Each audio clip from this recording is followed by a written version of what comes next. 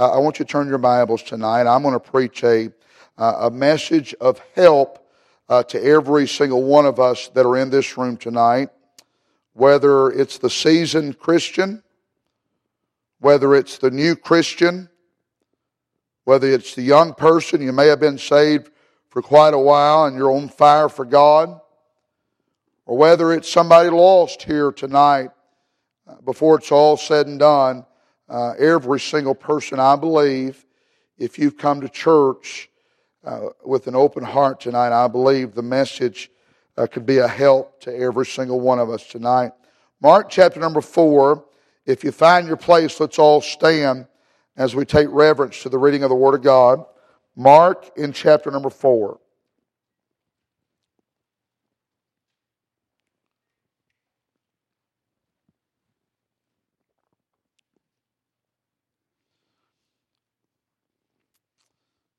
I'll begin reading in verse number 35.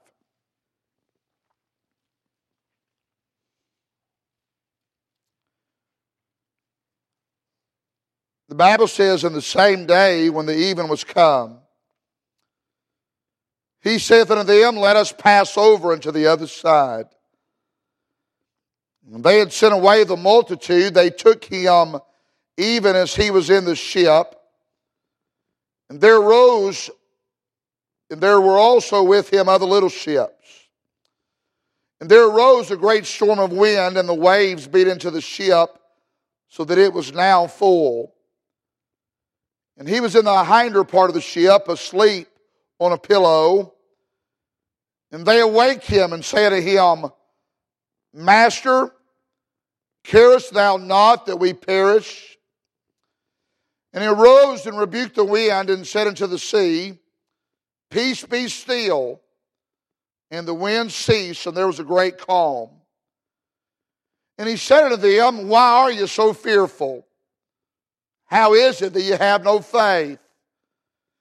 And they feared exceedingly and said one to another, What manner of man is this, that even the wind and the sea obey him?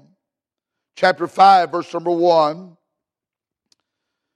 The Bible says that they came over into the other side of the sea, into the country of the Gadarenes. And Brother Bailey, wherever you're at, would you open us up in prayer tonight, please, sir, Brother Bailey?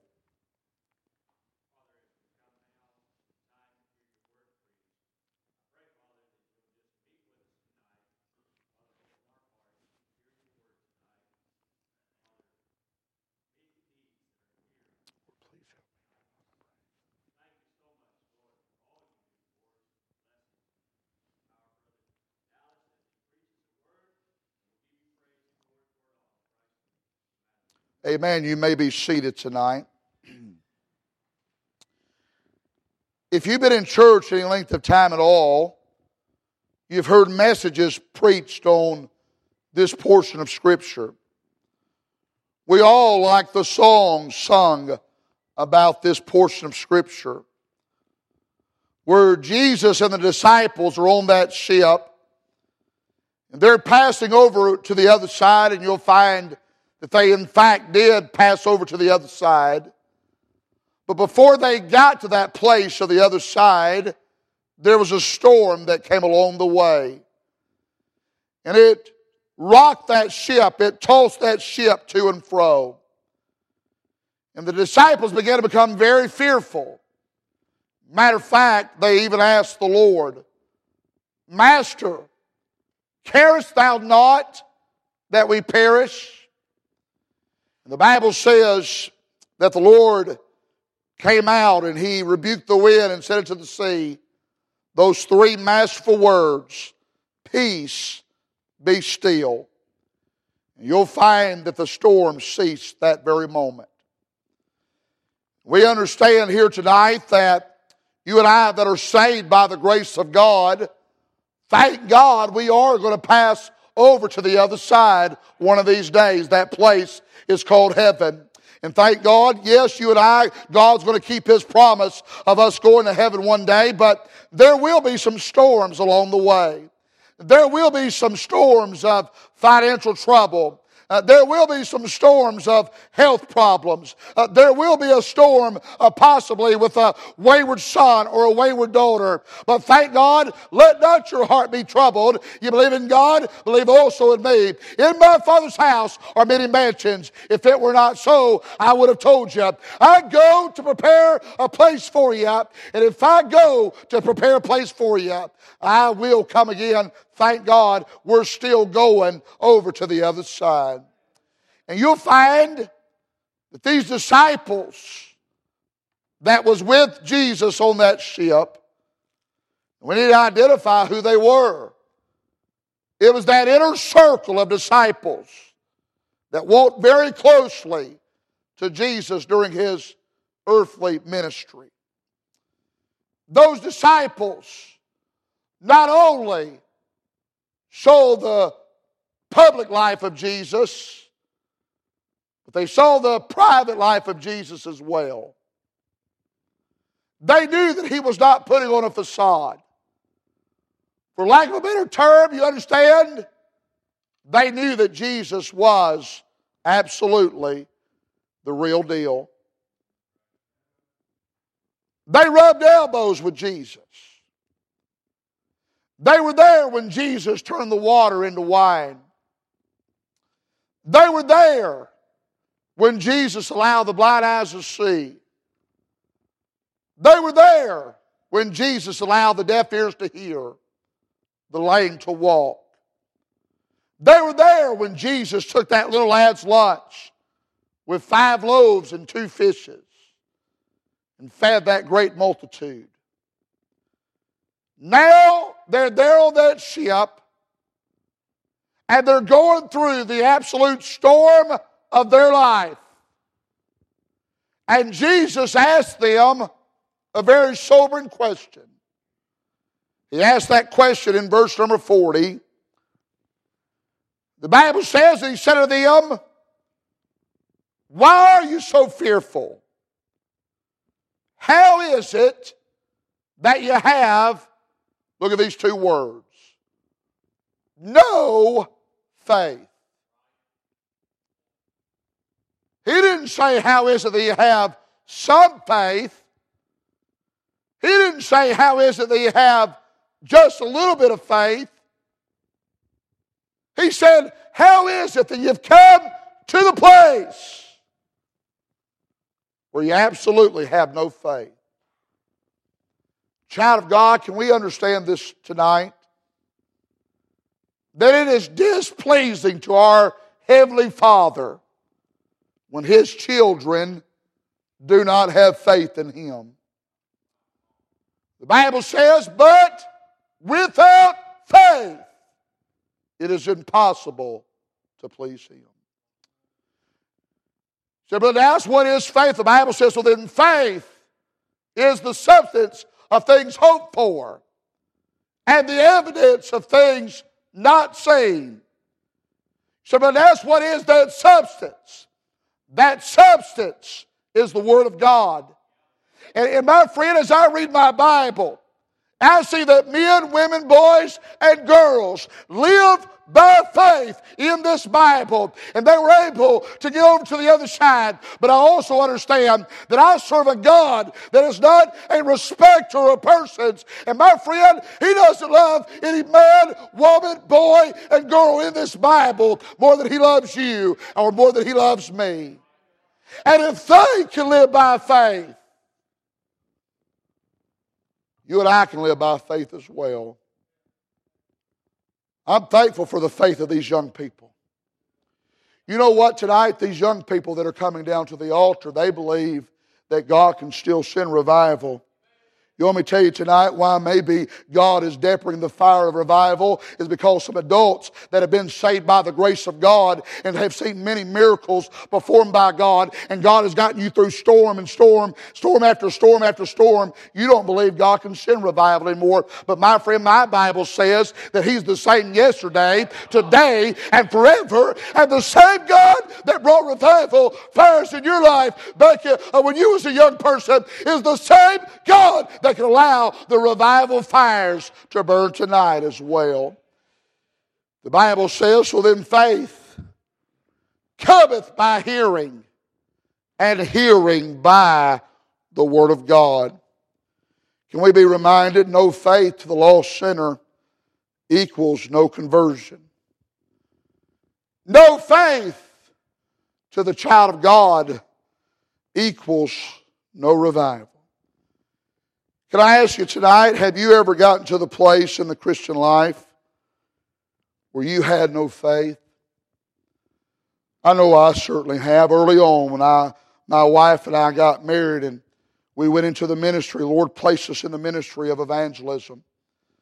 I told the story the other night, I believe it was, that when we got married, our moving truck was on the way to Jacksonville, North Carolina, and that's where we would serve out of the Grace Baptist Church in Jacksonville, North Carolina, and we served out of that church for 5 years.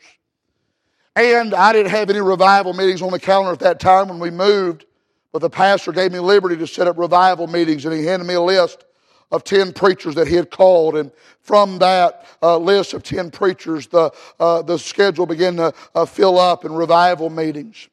And when we first moved there, I was the soul winning coordinator and the bus director and cut the grass, and I did all the different jobs around the church house. But after about a year of being there on staff, paid about 6 months after being on the payroll staff of the Grace Baptist Church, the preacher called me in the office one day and he said, "Brother Chris," he said, "as of today, you're no longer on the payroll staff of Grace Baptist Church." He said, "The church has hit financial rock bottom and we're no longer able to pay you a salary." And he said, "As of today, you're no longer on our payroll staff."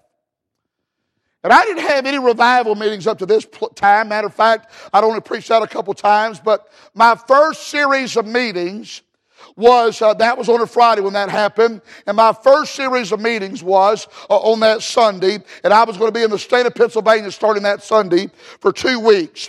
I wasn't preaching revivals, but I was preaching in 6 different churches. One Sunday morning, another church Sunday night, another church Wednesday night, and I was going to do the same exact thing the very next week. And I remember when he told me that, my wife was teaching in the Christian school there that day, and I just went home. And I remember when my wife and I first got married, Brother Andrew, and we pulled into Jacksonville, North Carolina, and the sign said population such and such. And I remember her and I were both young and dumb back then in those days, and my wife's still young, I'm still dumb, amen. But we grabbed each other's hand there that day, and we made each other a promise. We said no matter how hard it gets, we would never turn our back on what God had called us to do. Little did we know how quickly that would get tested. 6 months after that, he called me in the office and said, "You're no longer on the payroll staff." I remember I went home that day and I memorized frontwards and backwards what I was going to tell my wife. I had my CDL license. I knew how to drive a tractor-trailer truck, so what I was going to tell her is I was going to call all those churches in the state of Pennsylvania, and I was going to cancel those churches, and I was going to go out in town on Monday and put in applications and get me a truck driving job because at least I can pay the bills. At least I can pay the rent on the apartment and the insurance on the car. And I knew that if I wasn't preaching a meeting that I wasn't going to be able to pay the bills. And so I had it memorized frontwards and backwards what I was going to tell my wife there that day. She came home to that little apartment that we had on Piney Green Road in Jacksonville, North Carolina. I sat her down, told her what happened, that the preacher said I was no longer on payroll staff. And I said, "But don't worry, I'm going to call all those churches in Pennsylvania, and I'm going to cancel those churches and not go preach those meetings. And come Monday, I'm going to go put in some applications and get me a truck driving job." And my wife looked at me that day, and she said, "Well, what about the promise that you made me 6 months ago? That no matter how hard it got, you're not going to quit on God." She said, "Chris," she said, "you're going to pack your bags and you're going to Pennsylvania to preach." Can I say I appreciate the spirituality of my wife, but she gets a little bossy at times. I can guarantee you that, amen. She said, "Well, Dallas, what'd you do?" "Well, I packed my bags and I went to preach," amen. I preached in those churches, those 2 weeks, all 6 churches, one Sunday morning, one Sunday night, one Wednesday night, and did the same exact thing the next week. In church, what I'm about to say, I'm not saying this to give some pity party or throw out some fleece. God's been extra good to my wife and I these 13 years of evangelism. But when those 2 weeks were up, paying for gas and paying for motel rooms and doing all those things and just paying the expenses out, I did not even have enough money to put gas in the car to make the 8-hour trip from Pennsylvania to North Carolina. You talking about at the place where I absolutely had no faith. I was there at that place where I had no faith. I began to question God. I began to say, God, I'm trying to fulfill the call that you placed on my life. I haven't compromised the Bible. I'm preaching the Word of God. I'm trying to do exactly what you've called me to do, God. And now I'm here, and I'm stuck in Pennsylvania. And I can't even make it back home to my new bride. I was at the place where I had no faith. My wife scraped up some money at home, put money in the bank. I filled up the car. I made that 8-hour trip from Pennsylvania to North Carolina, and the whole time I made my mind up what I was going to do. I didn't care what she said. I didn't care what God said. Come Monday when I get back home, I'm going to put in applications and I'm walking away from the call of God on my life. I got home late on a Friday night. I was there Saturday. The whole time I was discouraged, despondent, just felt like I was defeated in trying to fulfill God's call for my life. That Sunday I was supposed to preach, and I did preach 2 hours away from Jacksonville at the Freedom Baptist Church in Williamston, North Carolina. That morning we got up, and the whole time I was getting ready and getting dressed to go and preach to those people. I was discouraged the entire time. And I put the address in the GPS, and I've only been to church late 2 times in evangelism, and that was the first time I was late. And the GPS took me the wrong direction, and I got to the church about 20 minutes late. And I walked inside that church there that day, and I looked inside the doors there, and I saw the preacher up teaching that Sunday school hour. And I began to count the number of heads that were inside that church. And I counted a grand total of 14 people inside that church. Inside that foyer, that church there that day, I began to question God. I began to say, God, here I am. I just preached in Pennsylvania to churches that had well over 300 in attendance. And now and they weren't able to take care of my needs. And now you brought me to this church with 14 people. God, they're not going to be able to take care of my needs either. You see where I'm at? I was expecting those in the pew to take care of my needs instead of the very God of heaven that placed the call of my life to begin with to take care of my needs. That day I preached Sunday morning. I preached Sunday night. The entire time I was discouraged and knowing exactly what I was going to do the next day. I was going to walk away from the will of God and the call of God for my life. And I was going to go get a truck driving job. I preached Sunday morning. I preached Sunday night. That preacher gave me an envelope with what he said the love offering was. And I just tucked it in my Bible. My wife and I got in the car. We began to make that 2-hour drive back to Jacksonville, North Carolina. And somewhere down the road, I saw that envelope sticking out of my Bible, and I opened up that envelope. When I opened up that envelope, Brother Wolfram, tears began to stream down my face.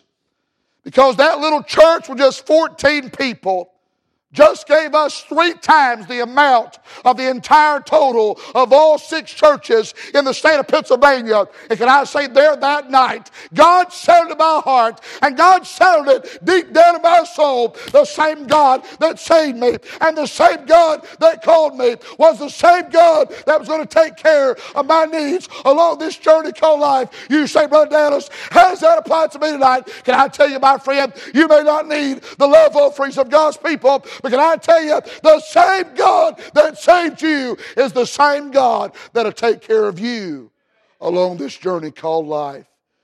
Have you ever got to the place like the disciples did where you had no faith? I'm going to show us a few reasons tonight from the Scripture on how you and I get to the place where we have no faith. Look at Mark chapter 4, look at verse number 35.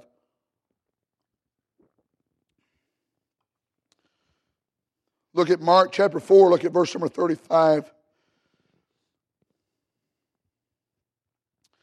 The Bible says, in the same day, when the even was come, he saith unto them, let us pass over unto the other side. Verse number 36 through verse number 40, you'll find they're on the ship. There's a storm that comes along the way. It tosses that ship to and fro. The disciples begin to become very fearful. They even ask the Savior, Master, carest thou not that we perish? Look at chapter 5, verse number 1. The Bible says, they came over unto the other side of the sea, into the country of the Gadarenes.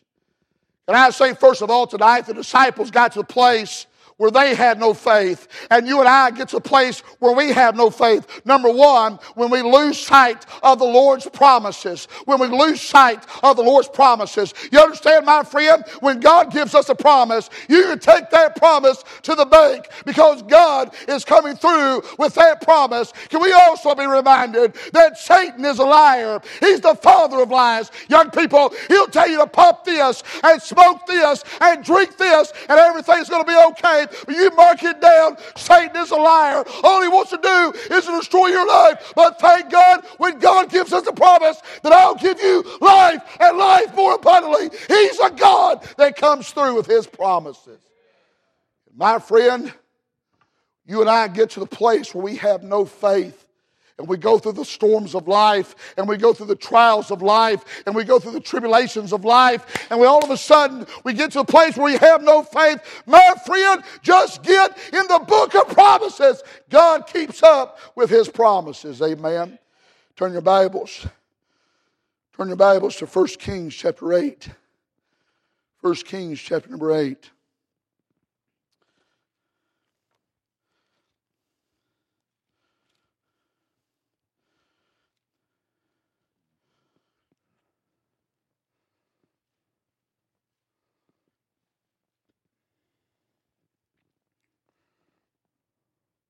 The Bible says in verse number 56, blessed be the Lord that hath given rest unto his people Israel, according to all that he promised. There hath not failed one word of all his good promise, which he promised by the hand of Moses his servant. Look at Numbers 23 with me. Look at Numbers 23.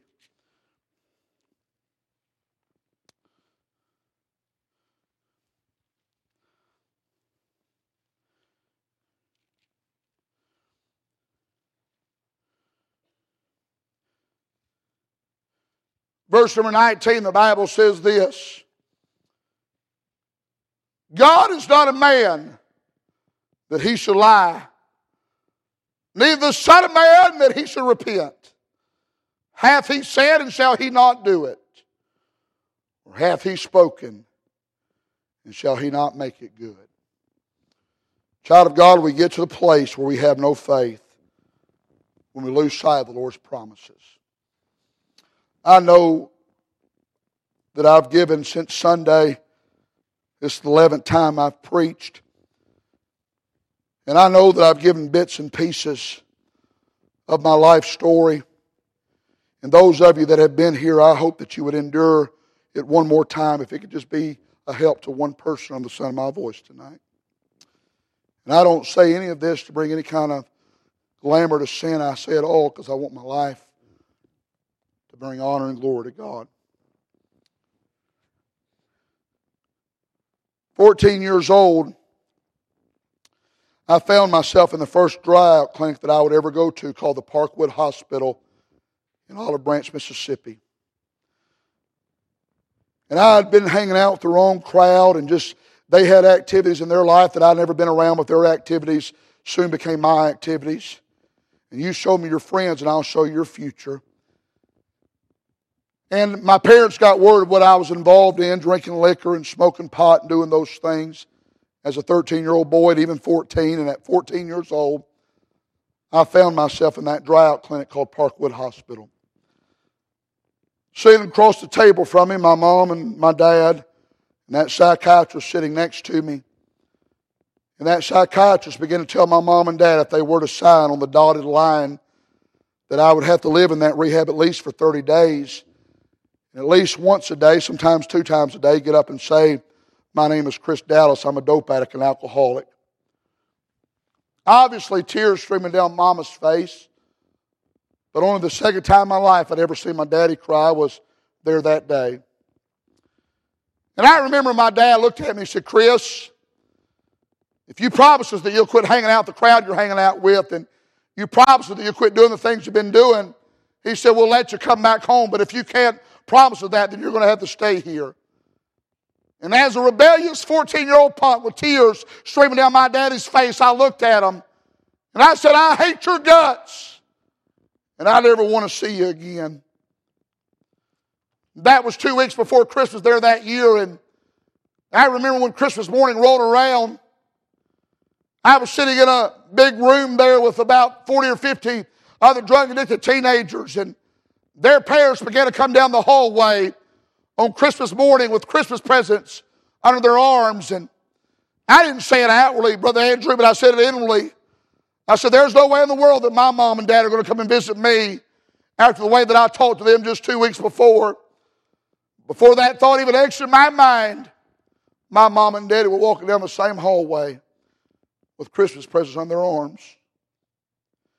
There that day I began to make promises, after promises, after promises.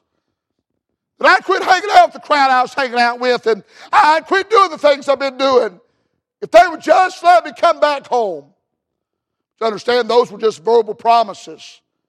There wasn't a difference in here. There was still that empty void that every person has before they meet Jesus.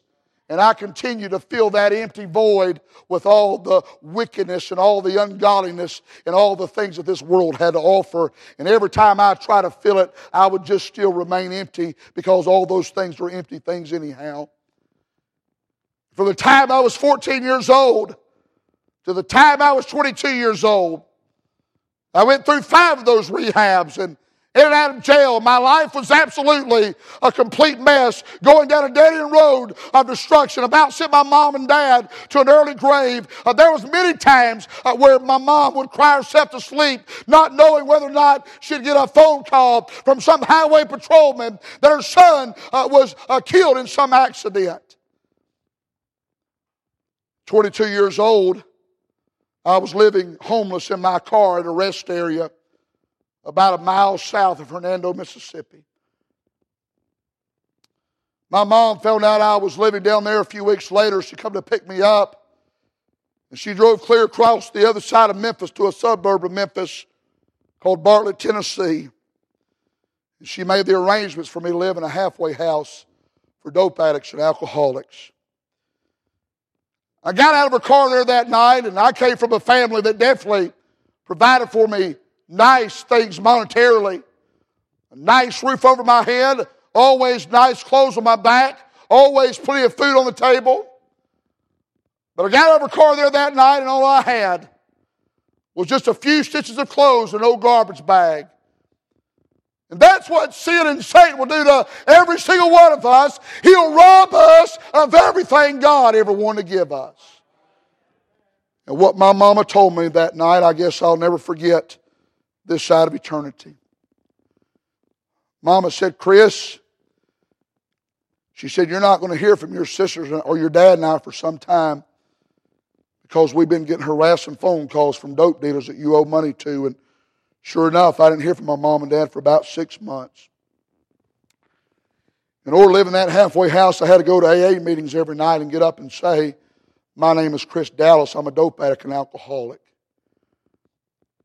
And on one Sunday night, August 16th, 1998, I was about to get into that little Chevrolet Cavalier that I had back then in those days, and about to head to an AA meeting like I had for the last 8 years of my life to get up and say, my name is Chris Dallas, I'm a drug addict and alcoholic. But the phone rang, and I didn't have a cell phone, the phone was on the wall. And I went and answered the phone, and when I answered the phone, it was the sweetest voice I'd heard in some time. It was my mama. Mama said, Chris, she said, your sisters and I have found a church we've been going to, and we'd like for you to come out tonight. Brother Wilson, I agreed to go there that night, not to hear about God, not to learn about the Lord. I simply agreed to go there that night just so I could manipulate my family one more time and maybe please them enough that I was in church. And maybe they'd be pleased enough to let me get out of that halfway house and come home and live with them. I got to church there that night and realized very quickly there was somebody there more powerful than I was. There was somebody there more powerful than the things I was putting in my body. There was somebody there more powerful than the crowd I was running around with. That night at invitation time, even before invitation time, something was going on in my heart. I didn't know what it was called then. I know what it's called tonight. It was called good old Holy Ghost conviction. There was a man by the name of Brother Albright that came and stood beside me. He put his arm around me, and he brought me up real close to him. He said, you don't know who I am, but I've been praying for you.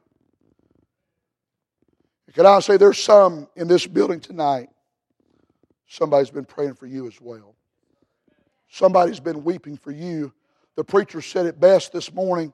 He said, sometimes I feel like I care about you more than you even care about yourself. And when he said, you don't know who I am, but I've been praying for you, he had my attention. Because I didn't think anybody in the world cared about Chris Dallas.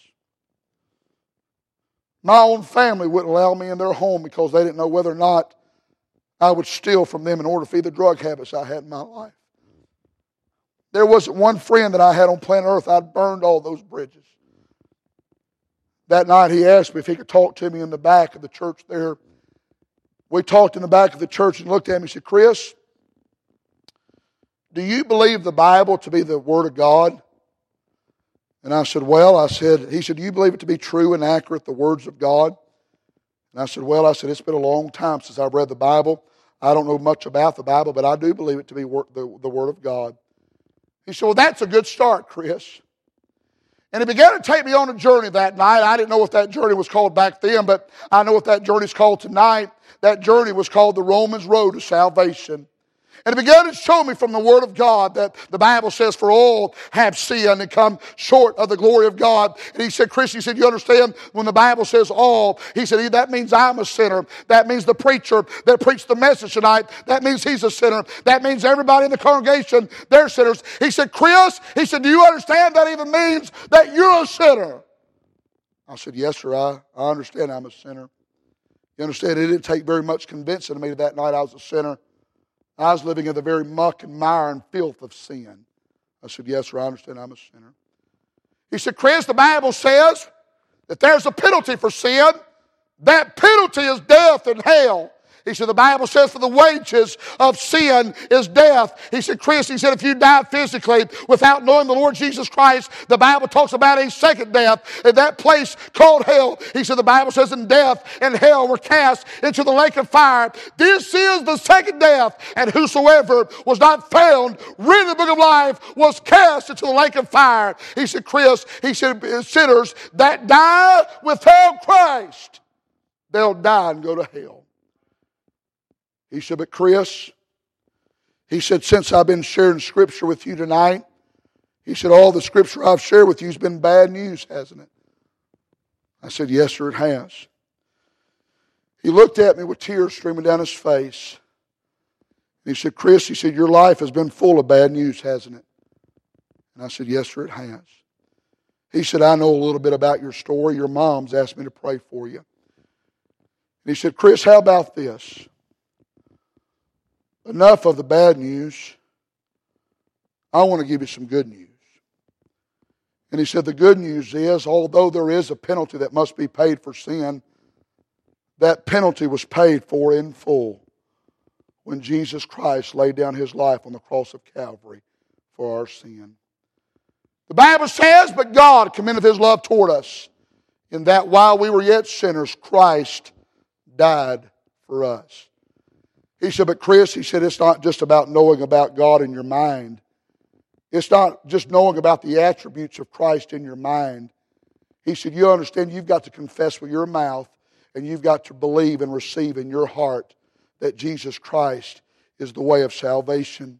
He said, the Bible says in Romans chapter 10, verse number 9 and 10, that if thou shalt confess with thy mouth the Lord Jesus, and shalt believe in thine heart that Christ raised him from the dead, thou shalt be saved. For with the heart man believeth unto righteousness, and with the mouth confession is made unto salvation. And then he took me to what I consider the greatest verse in the entire Bible. He said, Chris, the Bible says in Romans chapter 10, verse number 13, for whosoever shall call upon the name of the Lord shall be saved. He said, Chris, that word whosoever, it doesn't have any exclusions. It doesn't have any exceptions. He said, I know that you've been to jail. I know that you've been to rehab. But when the Bible says, for whosoever shall call upon the name of the Lord shall be saved, he said that even means Chris Dallas. And can I say that night, under Holy Ghost conviction, I bowed my head, I bowed my heart, I called on God to save my soul. And I testify to you, my life's never been the same. You understand tonight, the very first promise in this Bible that I ever applied in my life was that of Romans 10:13, for whosoever shall call upon the name of the Lord shall be saved. That was almost 22 years ago. It'll be 22 years next month on August the 16th. Brother Andrew, from that day to this day, there's been some troubles. There's been some trials.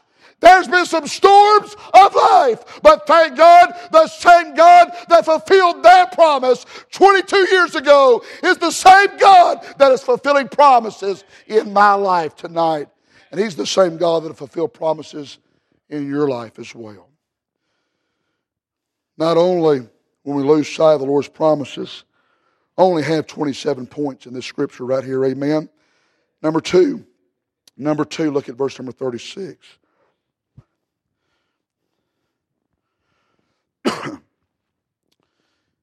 The Bible says that when they had sent away the multitude,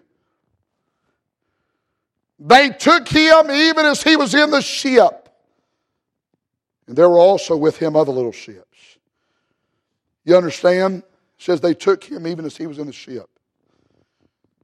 I'll tell you when we get to the place where we have no faith, is first of all when we lose sight of the Lord's promises, but number two, when we lose sight of the Lord's presence. Jesus didn't stay on the bank and say, y'all go over to the other side. Jesus got on the ship with them. Matter of fact, Jesus had everything so much under control that He went to the hinder part of the ship and slept on a pillow. He was present with them.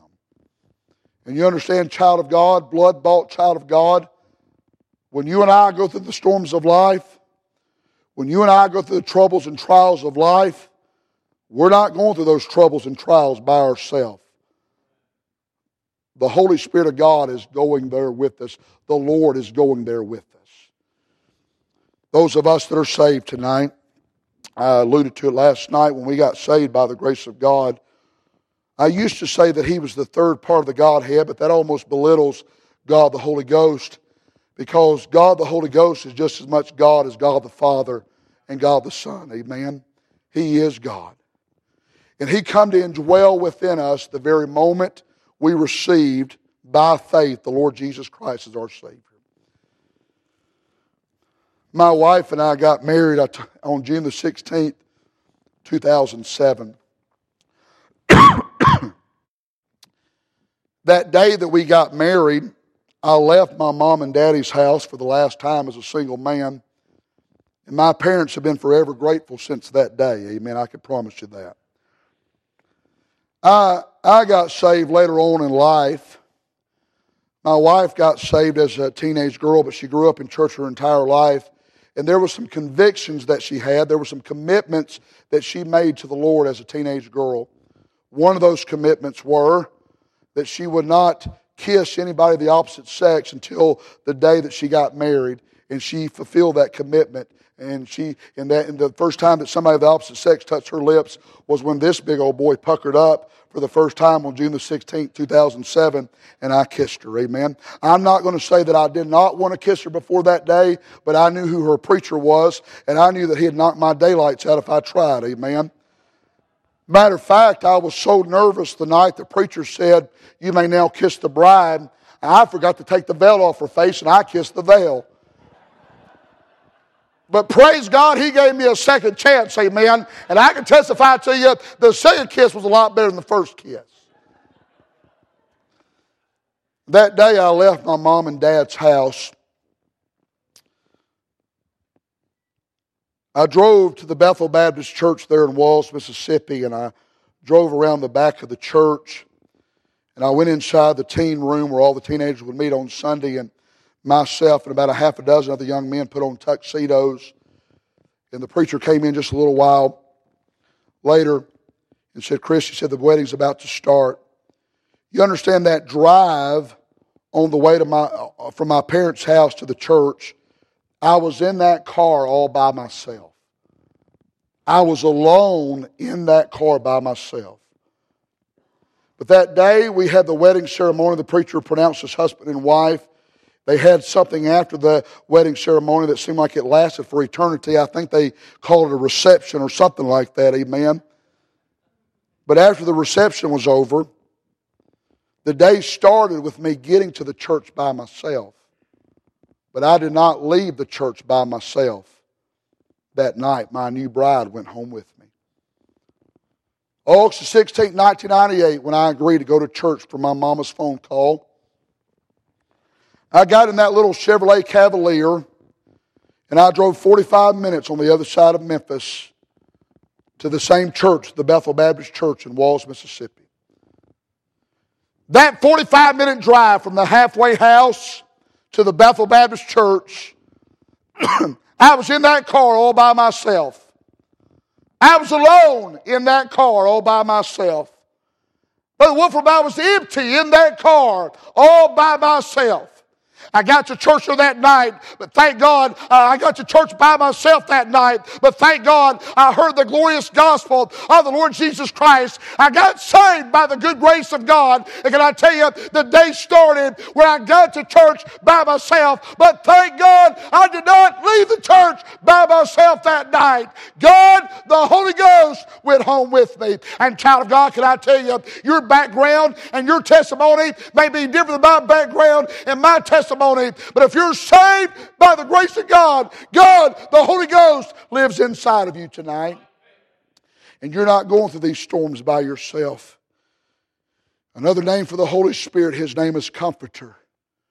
And He will comfort you through these storms that we go through. First of all, tonight, we get to a place where we have no faith. When we lose sight of the Lord's promises, when we lose sight of the Lord's presence. Look at verse number 38 with me.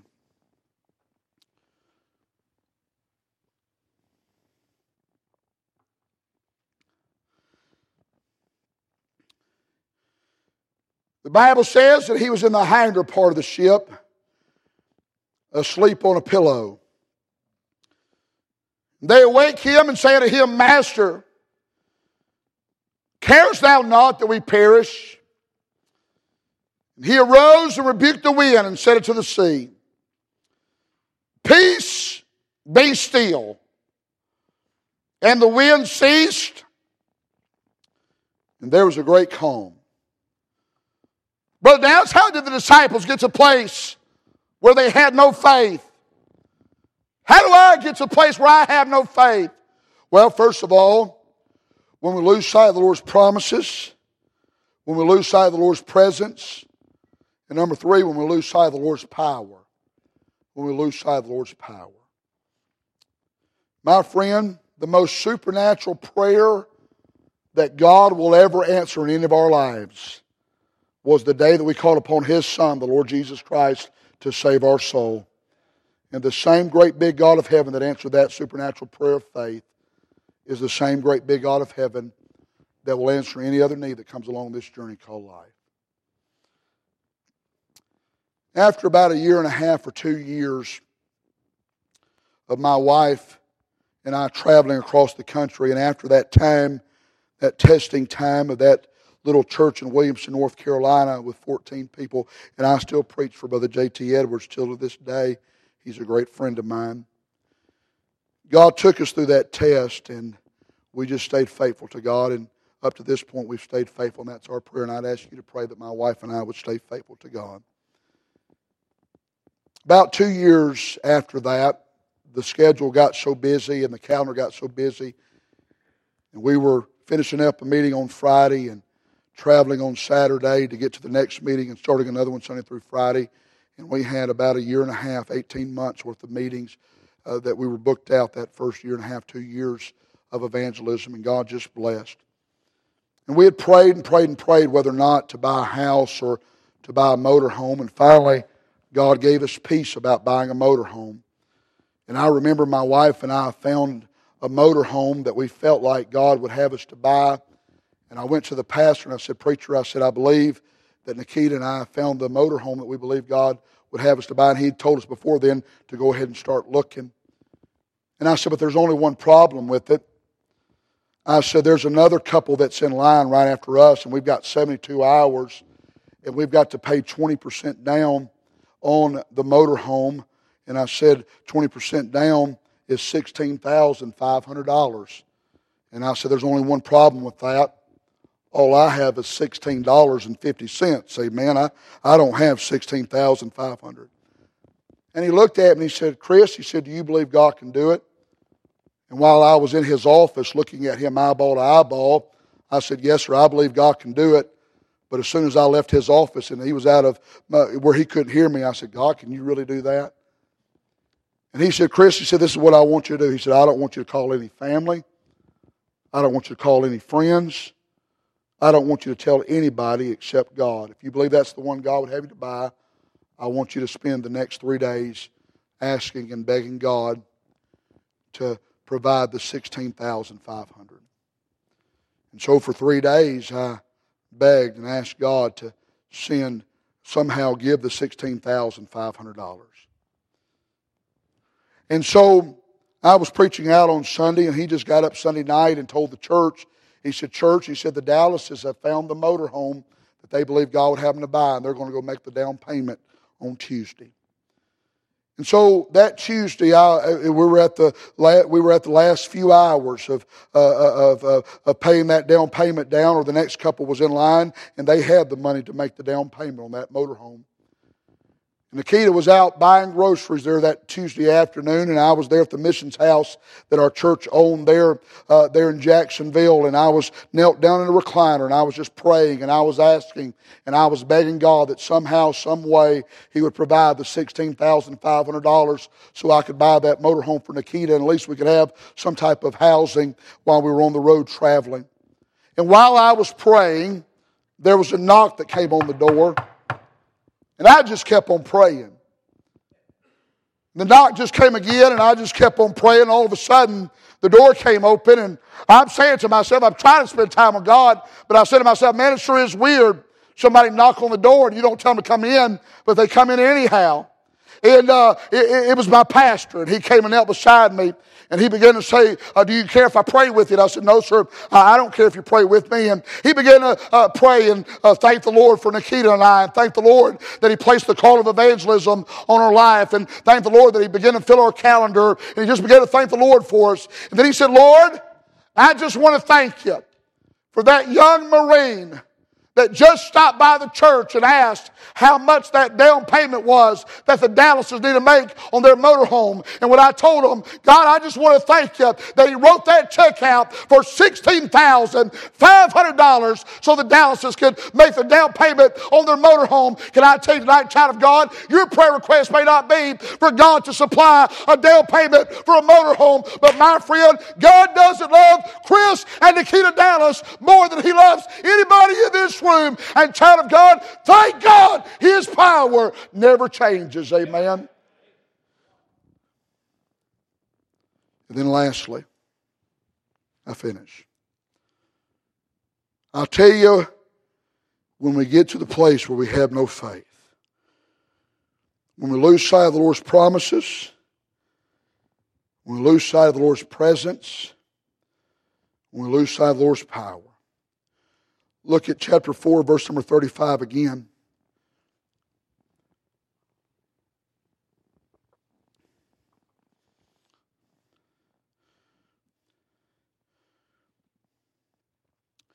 The Bible says, in the same day, when the even was come, He saith unto them, let us pass over unto the other side. Look at chapter 5, verse number 1.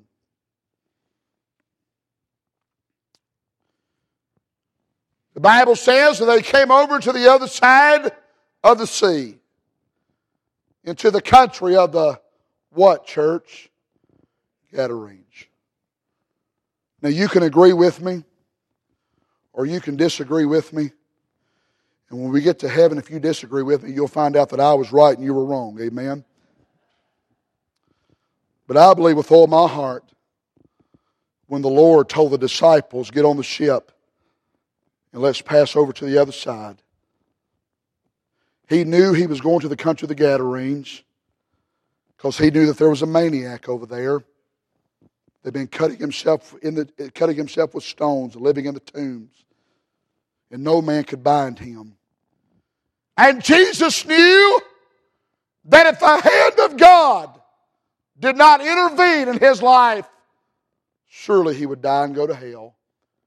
And child of God, I'll tell you, where we get to the place where we have no faith, when we lose sight of the Lord's purpose, it's always been and it always will be God's purpose. For how many of us are saved tonight? It's all of our purpose to tell somebody about what Jesus has done for us.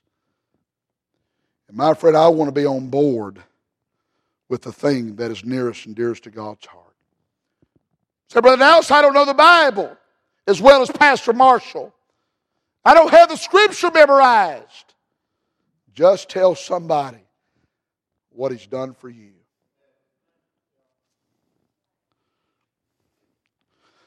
I was going to read the Scripture there, but God absolutely changed that maniac's life. But give me 5 more minutes and I'll be finished. I want you to look at another story here tonight. Look at chapter 5, talking about faith here. I want you to look here, this story here in chapter 5, and we'll begin in verse number 27 here in just a minute. You'll find that here was a woman. She had an issue of blood for 12 years. She had an acute, malignant, contagious disease, blood disorder for 12 years of her life. And somehow, some way, she fought her way through that crowd and she touched the hem of the Savior's garment. And she was made whole immediately that very moment. You understand? She had tried all the physicians. She had tried all the doctors. She had tried all the experts. And yet she still was bound for 12 years of that disease. For 8 years of my life, I tried AA and government programs, and nothing ever changed. But when she met Jesus, everything changed in her life. I want you to look at a truth here tonight. Look at verse number 27. The Bible says when she had heard of Jesus, came in the press behind and touched His garments. She had heard the facts about Jesus. She had heard of this Jesus that allowed the blind eyes to see, the deaf ears to hear, the lame to walk. She had heard of this Jesus that took that little lad's lunch with 5 loaves and 2 fishes. She had heard of all the miracles. And it's sad to say tonight that there's possibly somebody on the side of my voice. You've heard the facts. You know the facts about the virgin birth. You know about the facts of the sinless Son of God. You know the facts about the shed blood on the cross of Calvary. My friend, a person will die and go to hell just knowing the facts. I want you to look at the next truth tonight. Look at verse number 28. The Bible says, for she said, if I may touch but his clothes, I shall be whole. Look at verse number 34. The Bible says, he said unto her, daughter, thy faith had made thee whole. Go in peace and be whole of that plague. You understand? Yes, she heard the facts. But it wasn't until she exercised faith in those facts that she was made whole immediately. My friend, before I got saved, even going through all the rehabs and in and out of jail and all those things, I knew all there was to know about Jesus. But you understand, intellect won't get a person to heaven. It's only a heartfelt faith by believing in the finished work on the cross of Calvary that'll get a person to heaven. Then lastly, look at this. Look at this. Look at this. Look at verse number 29. She heard the facts. She exercised faith in those facts. And the Bible says, and straightway the fountain of her blood was dried up. And she felt in her body that she was healed of that plague. Lastly, she had a feeling. Now don't start throwing stones at me. People say, I ask them, brother, I'll say, do you know for 100% sure without a shadow of a doubt if you're going to heaven or not? And they say, well, I feel like I am. I was in a car wreck and I should have died and my life was spared and I feel like I'm going to heaven. Somebody shot me or somebody stabbed me and I should have died there in that hospital room and my life has been spared, so I feel like I'm going to heaven. Can I say, my friend, that was the mercy of God allowing you to live. But this Bible says you must confess with your mouth and you must believe in your heart in order to be saved by the grace of God. You understand, sometimes I feel good, sometimes I feel bad. Sometimes I don't feel bloated, but after I leave Miss Marshall's, I always feel bloated. I can go put my tongue on that light socket over there, and I'm going to have a feeling.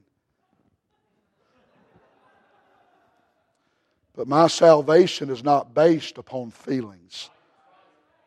My salvation is based upon what the Lord Jesus Christ did on the cross of Calvary. I know I've kept you a long time tonight, but I still got a voice, and I want to preach, amen. I'm finishing right now. That story took 5 minutes. This will take 3. My favorite store in the entire world. I like sports stores, Academy, and I like Cabela. I like those stores. But my favorite store in the entire world is a Sam's Wholesale Club. I love Sam's Wholesale Club, amen. And I believe some of the cooking team's been to Sam's this week. I love Sam's. And I know that I'm a large boy now. I know I'm still pretty large, but there was a day where I used to weigh 430 pounds. And I was so fat that I had an autographed picture of Little Debbie in my pocket at all times. Amen. I was a big old boy. When I was in Bible college, Sam's became my favorite store because I would just go in there just minding my own business and just looking at the merchandise, and poof, out of nowhere, these nice little ladies serving up free food, amen. I love the cooking team, amen. You're my favorite. I love you more than I love Brother Marshall, amen. You have fed me good this week. And I walked in there one day, and I was just minding my own business, and poof, out of nowhere, there was this nice lady, and she was serving up Black Angus burgers, and she was cutting them in fourths. And I was in a prayer class that semester, so I took a Bible promise on prayer. You have not because you ask not, amen? And I asked that lady, I said, ma'am, I said, instead of cutting mine in fourths, I said, is there any way that I can have that whole Black Angus burger? She looked around, made sure nobody was looking. And Brother Andrew, she gave me that whole Black Angus burger. I thought I'd die and go to heaven in Sam's Wholesale Club. I was eating that burger, and I walked a little bit further, and poof, out of nowhere, there was this nice lady serving up IBC root beer. How many of you know what IBC root beer is? Amen. And I got her to pour it in a styrofoam cup because it looks like a beer bottle, and I want to abstain from all appearances of evil. Amen. So, boy, I was just living it up in Sam's Wholesale Club. Now, you understand, in order to shop at Sam's, in order to pay for merchandise, you have to be a member. You have to have a membership card. I'm 44 years old, and never in my life have I ever had a Sam's membership card. I've never been a member. My wife is. My wife's got a Sam's card, but I've never had one. And one thing about it, you can go through Sam's and you can get one basket, or you can get two baskets, and you can go down the aisles and you can pull some of this off the shelf, and you can pull some of that off the shelf, and a few of those off the shelf, and a little bit of that off the shelf. But whenever you get up to the cash register, it doesn't matter how many credit cards you have.